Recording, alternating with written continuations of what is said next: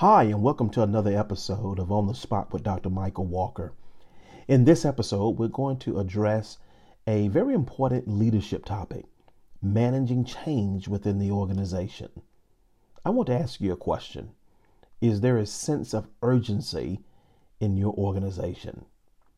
Change is constant in the human life cycle, and it happens as part of an organization's life cycle as well. If change is inevitable, why do so many organizations struggle to change? The thought of new ideas, people, processes, procedures, and products is normative in organizations that are committed to maintaining and expanding consumer market share. Typically, leaders grasp the importance of establishing and communicating change. Yet change is often met with early acceptance among a few and late acceptance by the majority.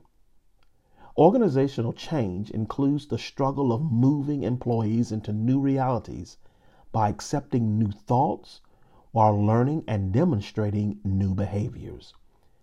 John Maxwell, when discussing change and thinking, noted, "If you are willing to change your thinking, you can change your feelings.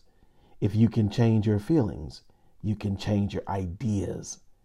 And changing your actions based on good thinking can change your life."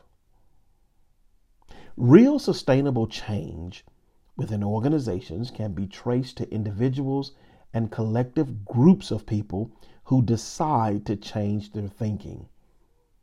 Therefore, it is important to mention within organizations, change becomes a struggle due to people who are willing to accept or make changes.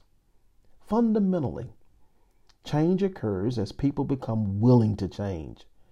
Creators of change are required to communicate a message which calls people to change their thinking, which also leads to changed actions. The most basic question is, where do you leaders begin? The starting point for leaders is recognizing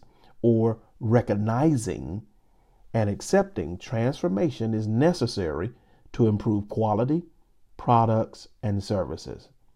Growth hinges on leaders who hold a deep commitment to moving the organization forward. Essential to this commitment are leaders who create a sense of urgency within the organization. People respond to urgency. And when urgency is properly released throughout an organization, people pay attention and lend their efforts toward a worthy cause. Cotter explained, urgency will cause people to give an extra effort.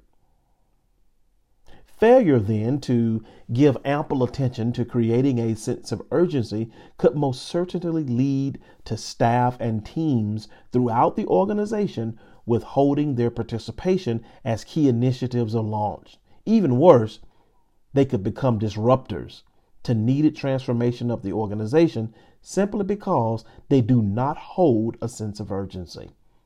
Managing change within the organization that is successful includes leaders who create and communicate a sense of urgency throughout the organization.